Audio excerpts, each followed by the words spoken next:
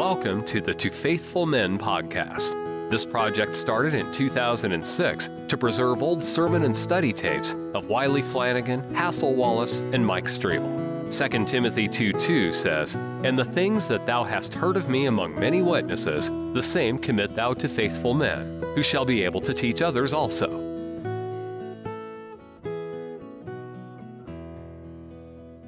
Now I want to show you, I'm going to read 5 verses of Scripture. And every one of them has the word confusion in it. I won't deal with the verse, I'm going to read them. But it's not the context of the verse or what it's specifically teaching. I'll point out what the word confusion implies. I want you to see that. If we can see that, it will show us the horror of confusion. And then we can see the tools and the finished work that's produced in the devil's workshop of confusion. We'll just see it in the Word as we go along. The first verse is Psalms 44:15. Psalms 44:15. And when confusion, that word before us, it ends many times in disgrace and dishonor. The verse says, "My confusion is continually before me, and the shame of my face hath covered me." Now the words that's implied in this word confusion here is disgrace and dishonor. The next one is Psalm 70 verse 2. Confusion many times makes us ashamed and causes us to blush and suffer great hurt. Brethren, the life of men has been put into your hands, and you've been made the caretaker of their soul. Keep that before you. Does that really trouble you? Does it really trouble me? Or are we still riding in the old ship of get ordained where I can get up before the people and say something and tell them how much I know? Is that the ship you still in? Is that the ship that I'm still in? Do I shudder at the thought that God said, sometime you got to put him out. Sometime you got to drag him down. Sometime you got to destroy him. And sometime you got to plant, and sometime you got to build up. Does that pierce you at the awesomeness of it? This verse says, "Let them be ashamed and confounded that seek after my soul. Let them be turned backward and put to confusion that desire my hurts." The 3 words in this word confusion here is ashamed and blush and hurt. The next verse is Psalm 71:1. "In thee, O Lord, do I put my trust. Let me never be put to confusion." The word there is delay and disappointment. The next psalm is Isaiah 24:10. "The city of confusion is broken down. Every house is shut up, that no man may come in." The words in this, the words to be conveyed here is desolation, worthless, empty, and vain. The next verse is James 3:16.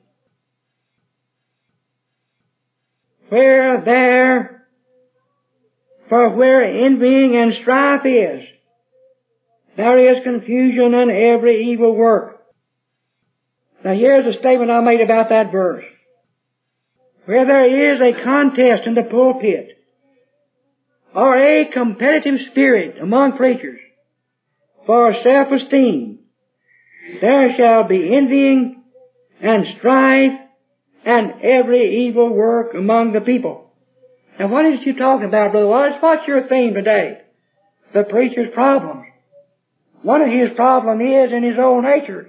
He'll have a competitive spirit. He'll want to have self-esteem.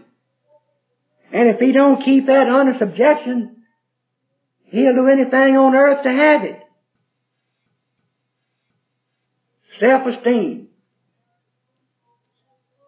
One time there's a preacher told me, he said, Brother Wallace, if you'd have known how, he said, you could have had more influence than any preacher in the South. Esteem. But I've taken the other course. One time there's a preacher told Brother Guest, just be patient. In a few years you can call all the shots in Memphis and the surrounding territory. Self-esteem. Preacher's problem. The tools and finished product produced in the devil's workshop of confusion. Now just listen at the words again. Here's what the devil loved and what he labors to produce. All coming in the storm of confusion. Disgrace, dishonor, ashamed, blush, delay, disappointment, desolation, worthless, empty, vain, envying, strife, every evil work. Have you, brethren, ever wondered why it took so long to get a good work over? You know whose workshop is holding that back? It's the devil.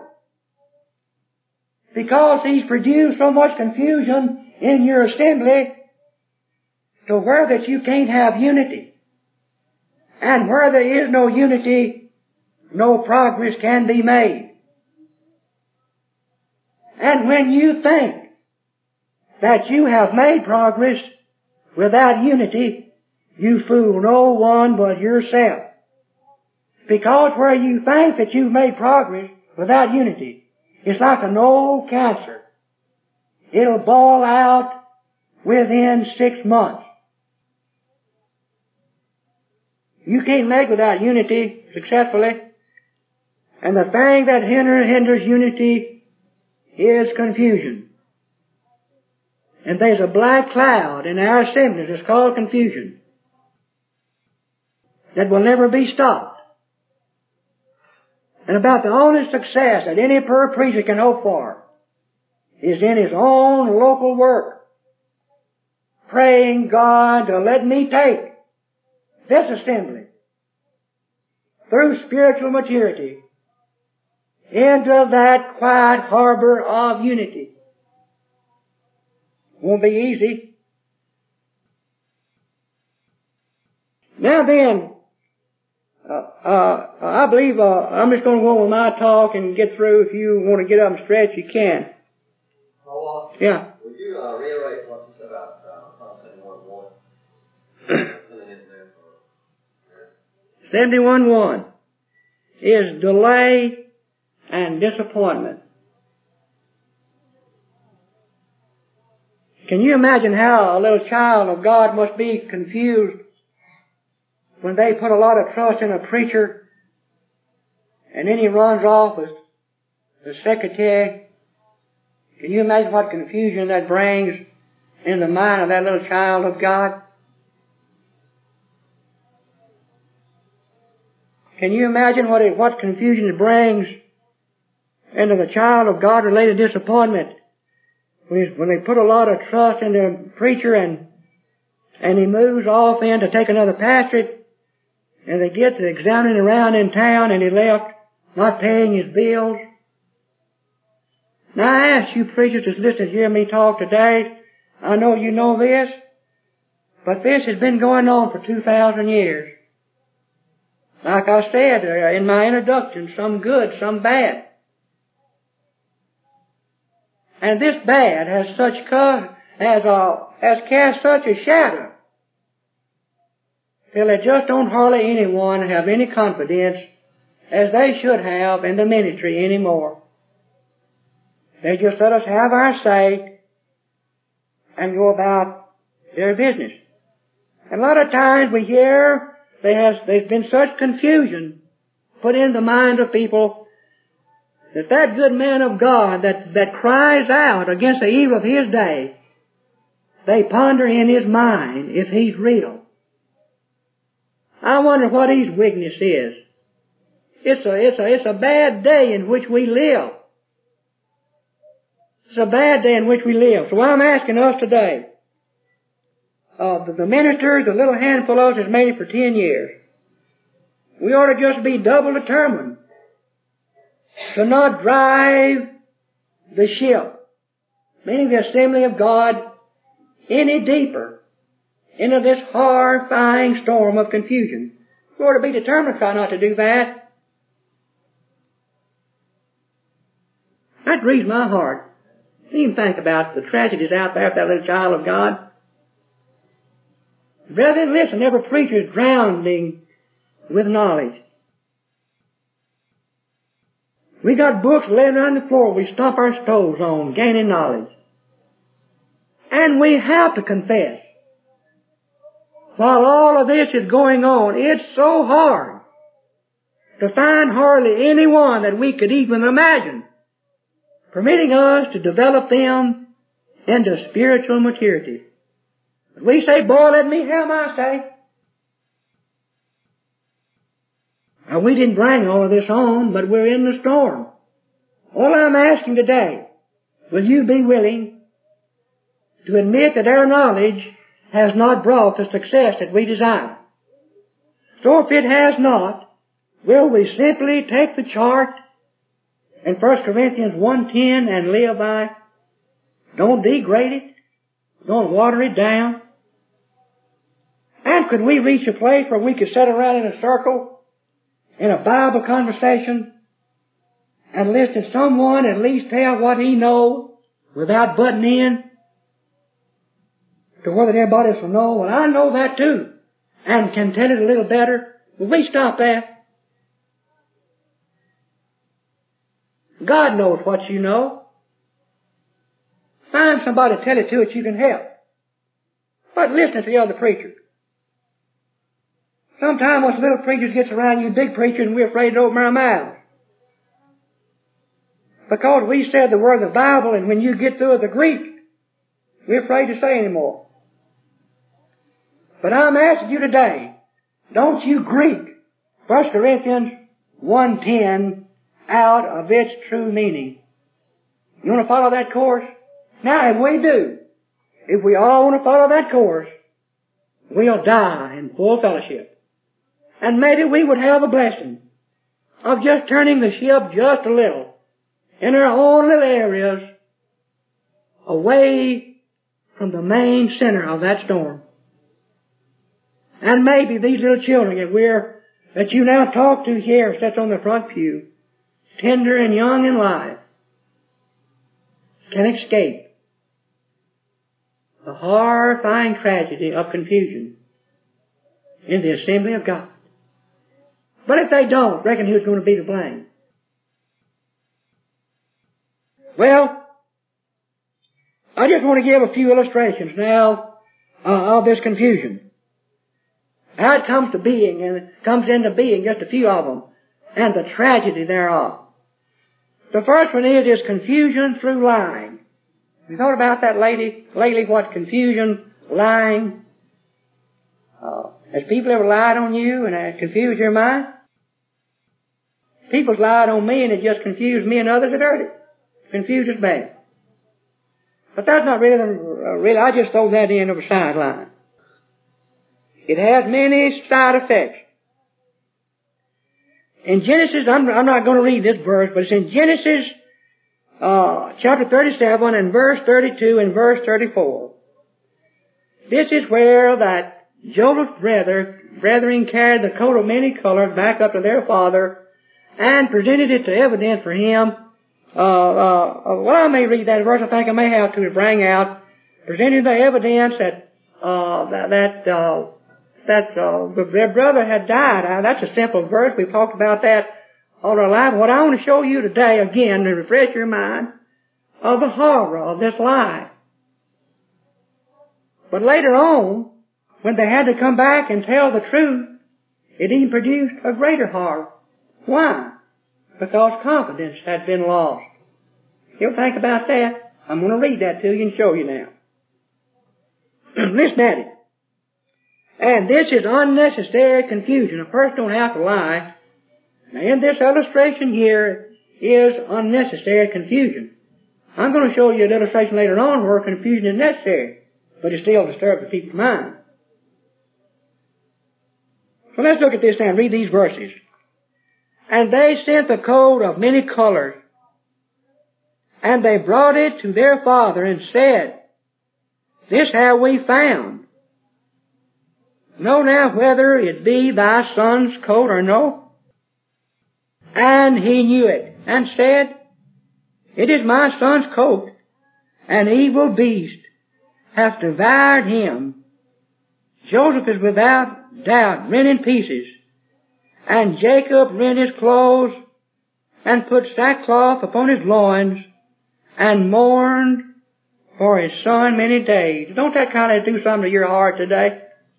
To see an old man under this influence on the account of a lie. Now what state is Jacob in? He's in a state of confusion. Well, who sponsored the lie?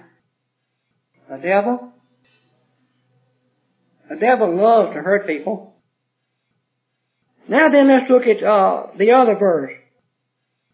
Joseph, they're coming back out of Egypt now, and they found out that Joseph was down there, and they're going to come back and tell the truth. But listen to this now. The second is even excelled the first.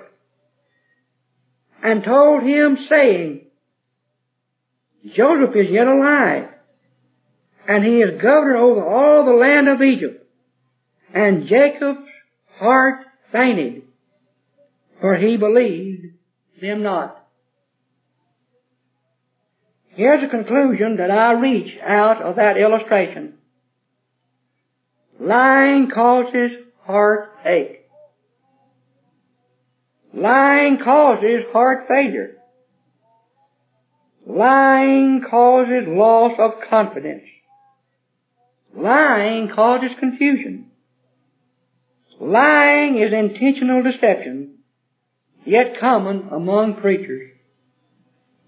I don't mean it's not common between church members, but we're talking about the ministry. That's what Brother Guest told me to talk about.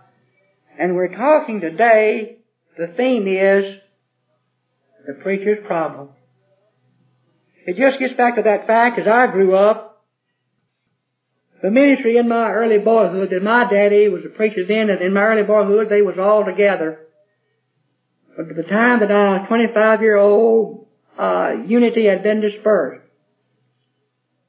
But every preacher that I ever heard speak says that I want to be in unity. Now, what was he doing? He is lying. What did that do to me towards preachers? It caused me to lose a little confidence in them because I knew somebody was lying. And after that, I love the Lord. It gave me the heartache. Now, it didn't give me heart failure. I didn't faint. Jacob fainted. He just fell over in a faint. He said he didn't believe it to begin with. But as you see the tragedy of that illustration, let me tell you this, just to illustrate this in my own life. Last weekend, Laurie was down to stay with Daddy and Mama over the weekend or a day and night, and she started to leave. I said, Laurie, I'm going to run off a tape. I didn't get through with my sermon Sunday, and I want you to hear it to the end, so I'm going to run that off and give to you. She said, no, you won't. She said, you told me several months ago if you were going to run off some tapes about the home. Said you had never done it. Well, what did she say me say? You've been lying. Well, what did I done? She'd lost her confidence in me. You say, oh, she didn't. Well, how come to say that? She won't do it. Now, she didn't. She don't think I'm a willful liar. I'm showing you little things if you say long enough that people will pay more attention to you and as you never spoke. That's called lying. Now here's the most important one I'll talk about, and I may have to skip over the rest of them for time's sake. This is the most dreadful part of confusion that I know about in my day, I'll put it that way. This is confusion through different views from the one truth. I know of nothing that has confused so many minds as this that I'm talking about now. And the illustration we're going to use is about Moses and the spies. This is unnecessary confusion. Now then, if you listen closely, that as I go through this, then I'll be good enough to skip over the rest of my illustrations, believing that you'll understand why I began to talk about it in the first place. Now, this is found in Numbers 13, and I'm going to read verses 27 through 29 first, because this has to do with the one truth. The spies is going to come back, and they're going to give a report. And they all going to agree with the report. But when they give their interpretation of the report, there is a considerable difference. And it throws the people into utter confusion. I just want you to listen to this now as it develops.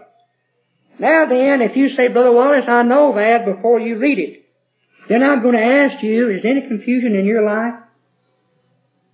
Is any confusion in your assembly? Are they spiritually mature like you want them? Is anybody holding back any work? Well, if any of those can be answered in the affirmative, you should listen to this. And I should listen to it. And try to live by it. Lest I should forget, I want you to know that I realize that I've caused confusion in the lives of people. Maybe some unnecessary and some necessary. There's both kinds. And I regret having to have had to say that in either way. But it's so. But I have tried in the latter years to be less guilty of what I'm talking about here.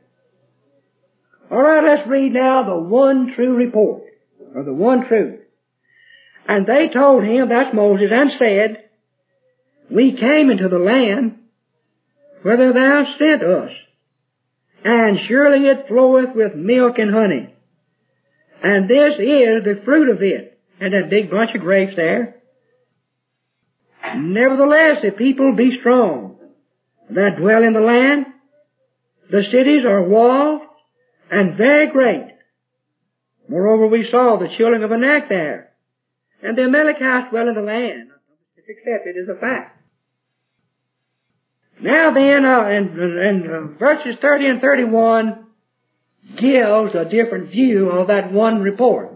This time, as the true report developed, it appears that the people began to get a little bit restless about those giants over there. But Caleb didn't say, brethren, that part of it is not right. He didn't say that. But listen to what he did say. 30 and 31. And Caleb stilled the people. Be quiet a minute. And Caleb stilled the people before Moses and said, let us go up at once and possess it, for we are well able to overcome it. But, did you ever hear Brother Talley talk about the heart of that word, but? Elder Talley was a good Southern Baptist, but. Well, let's at it here. Here is the difficulty. But the men that went up with him said, we are not able to go up against the people, for they are stronger than we. So here is the nation of God.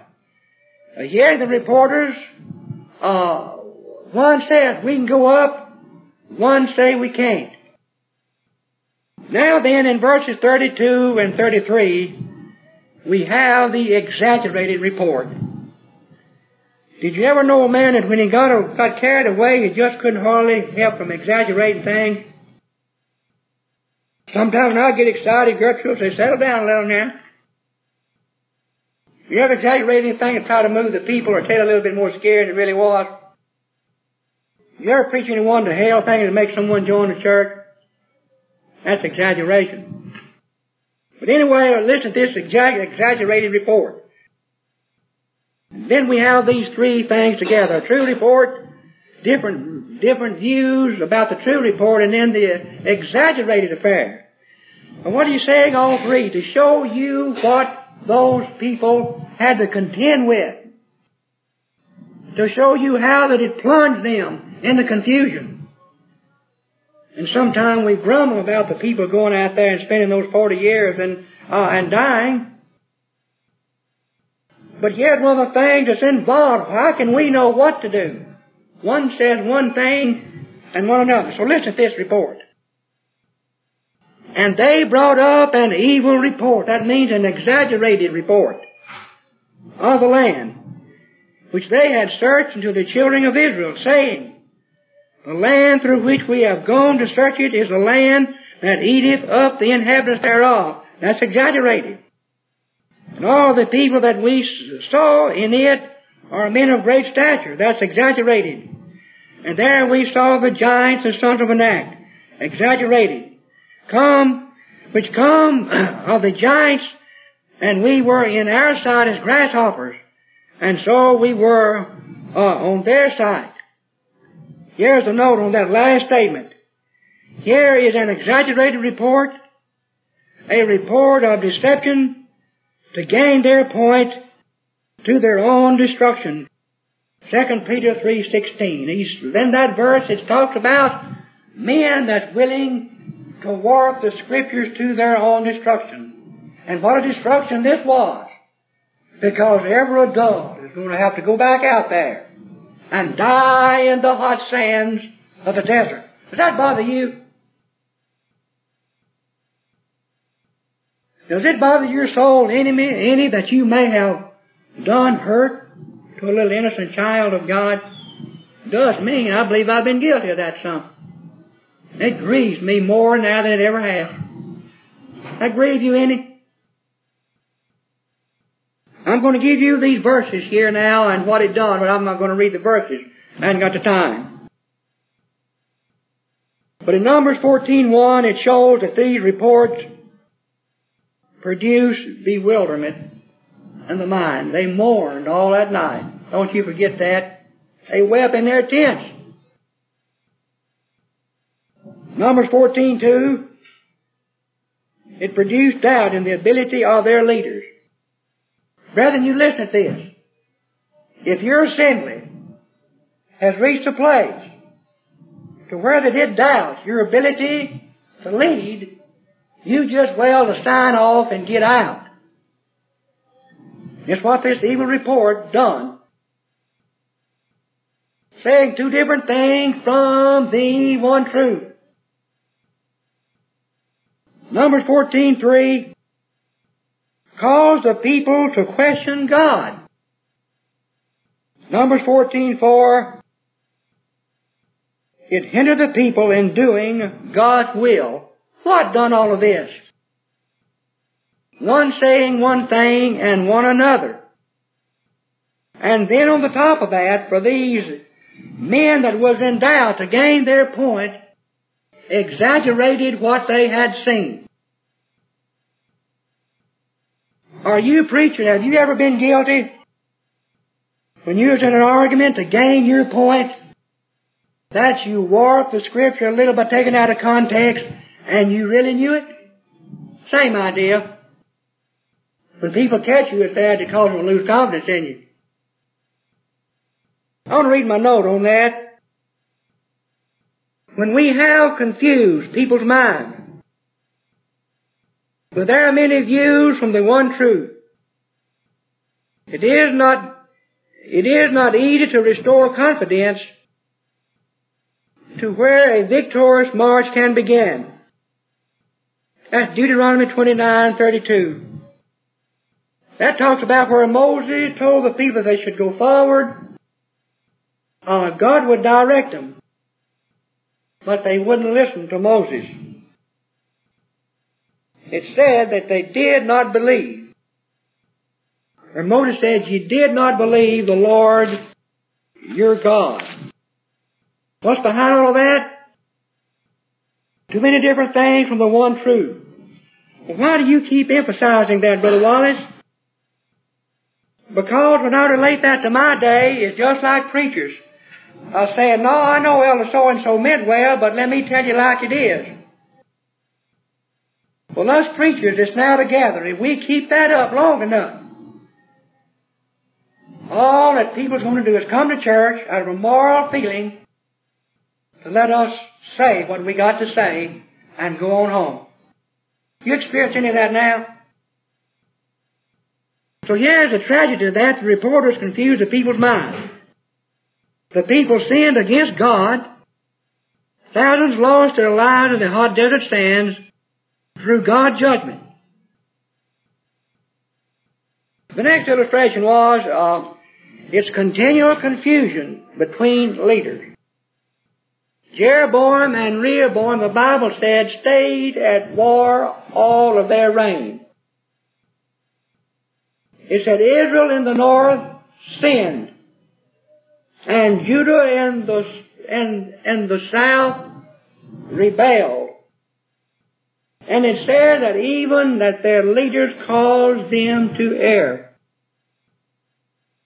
And I'm saying where that ministers cannot get along, confusion is compelled to prevail. I don't care where that's at. That was the second. That was the third. The fourth illustration was that people living in an environment of unreality. This is where that they hear one thing and see another. It's like a little child of God hearing a lot preached about love, and all through the week about all they hear is a wild, hatred, gossipy conversation from their members that wept while the love sermon was being preached. That produces and brings into the environment of unreality. And it so confuses the child of God till they don't know whether to go forwards or to go backwards. They're overcome in the storm of confusion. Here is one that has to do with is unintentional confusion. That happened in the church at Corinth. I don't believe those preachers up there intended to cause confusion. I believe that God called them in. I don't believe it was doing their thing. But through some way of their delivery or their personality, it caused confusion. Now the men can't stay at home because that occurred, but that was unintentional confusion. I'm in that situation right out there at Ripley now. I don't care to say that publicly. Now that confusion that I have produced is unintentional confusion. I began the church out there at Ripley, or I asked God to permit me to, and many of the people that the church that I left from has thrown them into confusion. It's probably caused some to doubt me, no doubt to talk about me, and they think I shouldn't have done it. But I've done that unintentional. But I'm right in doing it in my soul. Because there cannot be any advancement in the house of God by permitting the house of God to do all the leading and you be the tail of it. And they're the head. Sometimes we have to go ahead even though it causes confusion. But even in the midst of that, it disturbs the minds of people, which is a very distasteful thing. And the reason that it does it is because that through many years, these people have been led in ignorance of the things that God said do. And when somebody has taught and somebody else is untaught, you listen to this. You'll pick up one Primitive Baptist paper, and it'll have a big headline, "The Great Commission Fulfilled." And then you may well look over the other fellow's closet if he takes two publications, and the headline will be, "The Great Commission applies to our day." Isn't that confusion? You believe that's necessary? I believe that any group of ministers that has been born again, that will come together and out of a pure heart search the Scriptures, won't like much in reaching the right conclusion. But we don't want the right conclusion. We want to do our thing and gain our points, just like the spies did. and old Caleb got outvoted. Well, we can hurry through this next one. The second problem is the preacher's number 2 problem, himself.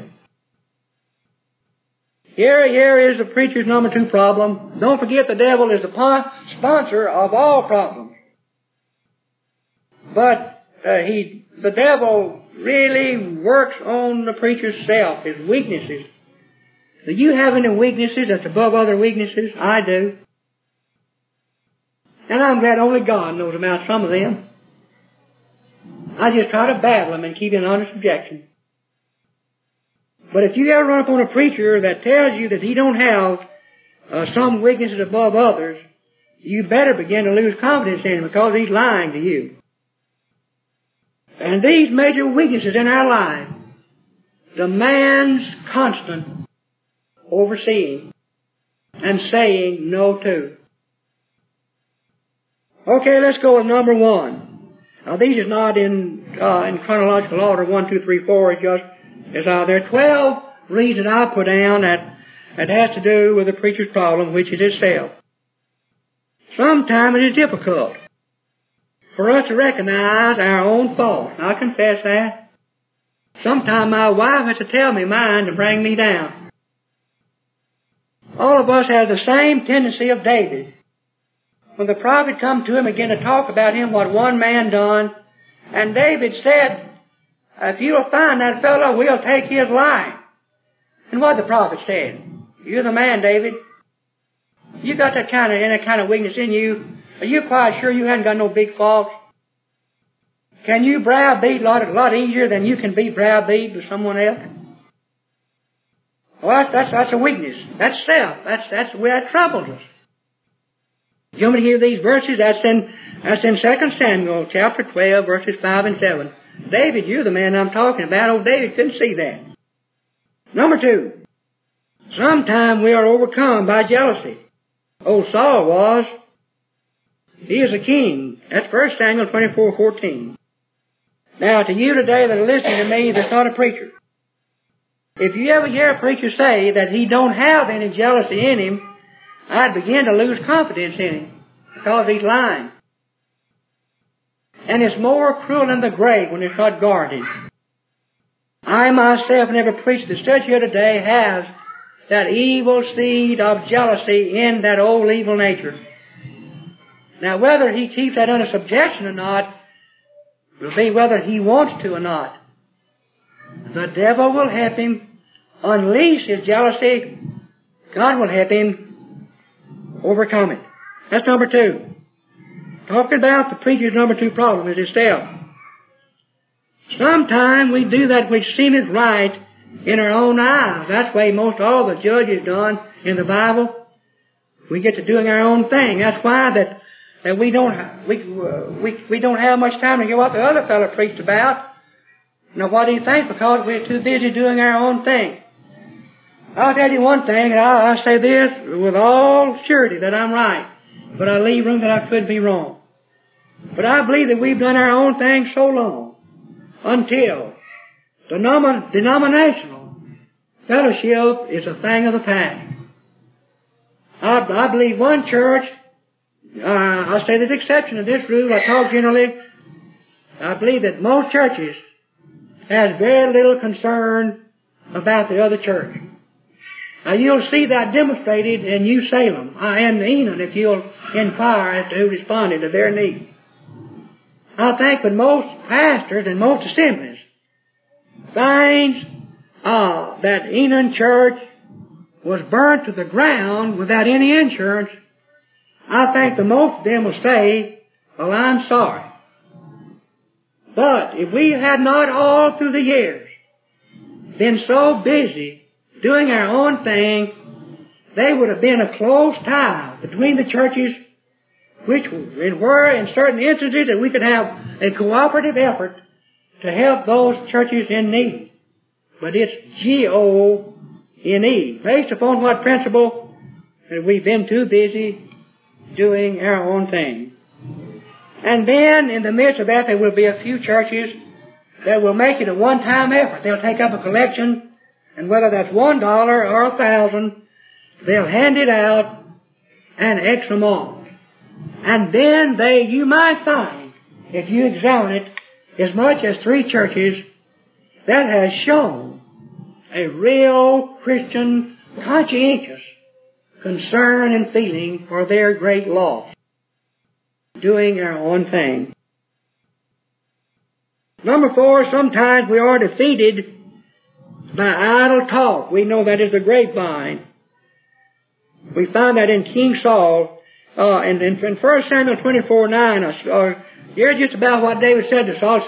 Said, Saul, why do you believe what men are saying that I seek to take your life? Sometimes people come up and say, you know what, so-and-so said this about you, and we believe that, and it makes us burn on the inside, and we believe the grapevine, and to find later on it wasn't near as bad as we thought it was. This has a tendency it's a problem, and it deals with self. Sometimes self-will hinders our success. 2 Samuel 11:27. Number 6, here's a bad one. Sometimes we are guilty of intellectual exercise instead of reaching solid conclusions for the benefit of the poor, confused child of God. I want you to listen to these 3 words in 1 Corinthians 1:10. God said through Paul, where is the wise? Where is the scribe? Where is the disputer of this world? Has not God made foolishness the wisdom of this world? Adam and Eve started off this intellectual exercise, and it bothered us ever since. See, that bothered, and then the spies, they all had their say. And then, on the sum of that, the ones that wanted to gain their point, I knew that Caleb was right, based upon what God had said, had to say more of what they knew, and had to exaggerate to do it. But I'm telling you, any time that us preachers sits around a table, and someone introduces a text, and there's some little children of God sitting around there that's not, I'd like to know the answer. And we josh right around and snigger while it's going around, and leave that child of God confused, I believe we'll answer to that before God Almighty. That's intellectual, everybody having his say. I've been in those kind of situations and have been guilty. That's intellectual exercise. We all love to tell what we know. But that little child of God has got to leave there in the storm of confusion, which is the devil's workshop. The devil wants that child of God to leave there in confusion. The devil's got to have some way to defeat him. I know a little boy that comes to a place where I pastor. That little boy loves to come there. He loves to get up his Bible verse. His mama helps him. And he's just anxious to get there. And one of the greatest thrills could be in that little boy's life is to hear his daddy pray. For his daddy to take a minute and read the scripture. He asked him to, but his daddy won't do it. Now what's the devil hoping for? He's hoping to get this little boy in such a state of confusion. Mama tries, but Daddy, the big boy of the house, don't take no part in it. And later on, the devil's hoping that this little boy will be so confused that he wants to. He'll feel, well, I believe I'll stay home with Daddy, or I don't like church like I used to. And Mom and Daddy don't read none. I had never heard him pray. I'm telling you, the devil is promoting that project. And all these dark-minded and stiff-backed daddies that's throwing it all on their wives is going to answer to God Almighty for driving their little children into the sea of confusion. You can mark that down. But us preachers is just about as bad in our own realm of activity. Sometimes we are. Brethren, I tell you, let's try to get away from some of this intellectual exercise and try to really get over that child of God. And this is what it's saying. There's no doubt in our mind, and we beg and beseech you to live on it. The next thing is sometime we desire the office of kingpin. That's illustrated in 3 John 9, old Diotrephes. Now that's like that man telling me if you'd had any wisdom, you'd had opportunity. All these young people like you, and I hear them mention your name and all. Lord, if you just go my way, you can be the kingpin. That's of hell itself. Any man, I don't care who he is, that desires to call the shots from coast to coast is being promoted by Satan himself.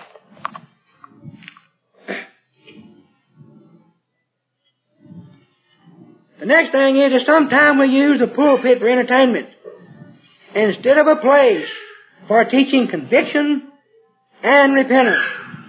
Our Master gave us a good rule to follow in Matthew 4:17. Somewhere, sometime, that man of God has got to ask the people to repent. But if we're making it a place of entertainment, very little of that type of preaching will ever fall from their lips. We talked about the preacher's problems now, and this one is himself. The second problem. Sometimes we are busybodies in other men's business. Diotrephes is guilty of that too, and John said when we get there, we're going to call him into question for the slanderous things that he said about us. So I'll reach a conclusion. If God would just give me the wisdom and the grace to steer a clear course in my own ministry, I don't have time to try to run the other fellow, nor to say slanderous things about him when I have weaknesses in my own life. Saved by the grace of God would destroy me to the uttermost if I permitted them to be unleashed and practiced them. Sometimes we promise more than we can fulfill. That's in Ephesians 4:25. It says, "Brethren, don't lie to one another." And that's what we do. Until I get them tapes of Laureate, I've lied, and that'll restore a little of my confidence back. You have any of that hanging over your shoulder? Brethren, all it does, it just has a tendency to drive the ship away from the harbor of unity into that horrifying storm of confusion, which is the devil's workshop. Sometimes we permit money to become our stumbling stone in our work. You don't need to say anything about that because they don't any else believe that we're guilty of that. We ought to search our souls, though. I'm saying this: if money ever hinders me of making any statement in the assembly that I have a part in leading that I should make, then money is hindering me. The last one is, sometimes we confuse the minds of God people by different views from the one truth. And we just talked about that in Numbers 13. I beg you to pray for me that I'll stop all of that. And we'll pray for one another and be determined to keep that before us. What is that little child of God hearing out of us preachers? But notice the devil stands ready to promote all of these evils to our own destruction. If we give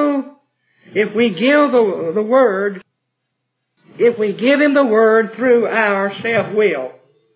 That's the leverage that the devil has, is our self-will, our self. When the devil is permitted to promote our self-will, we lose the confidence of the people and hinder the work of God and leave a tremendous task of establishing reality for the next generation. I want to ask you preachers this.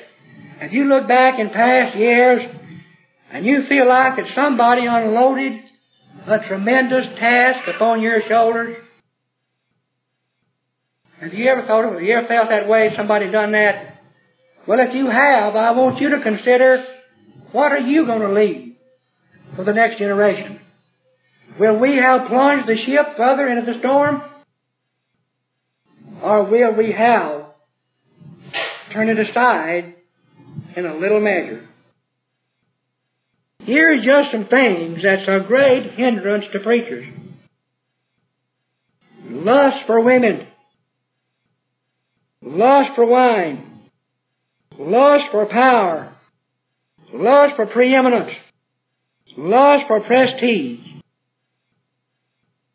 These things have caused servants of God to commit murder. Isn't that bad? Lust for women caused David to commit murder. You ever thought about that lately? This is terrible. It's hard to keep yourself, just straight and going. A preacher's out in the forefront. A lot of times he's handsome. A lot of times there might be some weak women around. They all come by and got to hug his neck, and it gets a tremendous influence. And every man that's normal loves to look at a pretty woman. Now, if you preachers jumped up and said, I don't, that just lessened my confidence in you. But there's a way to look at her without lusting. And praise God for her beauty. But there's another way to look and lust. And David done that. And before that he could get a hold of himself, he's gone all the way. And this preacher that I was riding with must have loved wine. Lust for wine. That must have been his weakness. Just couldn't say no to it. How about preeminence? Prestige. It's caused men to commit murder, if not real spiritually. It weakens homes. It destroys assemblies. It weakens Christian integrity. It breaks the heart of believers. It tears down the confidence and causes confusion in general. I say again, we must guard our weaknesses, lest we add another step to the ladder of disaster. The preacher's third problem is the people that he strives to serve. This is also a terrible problem.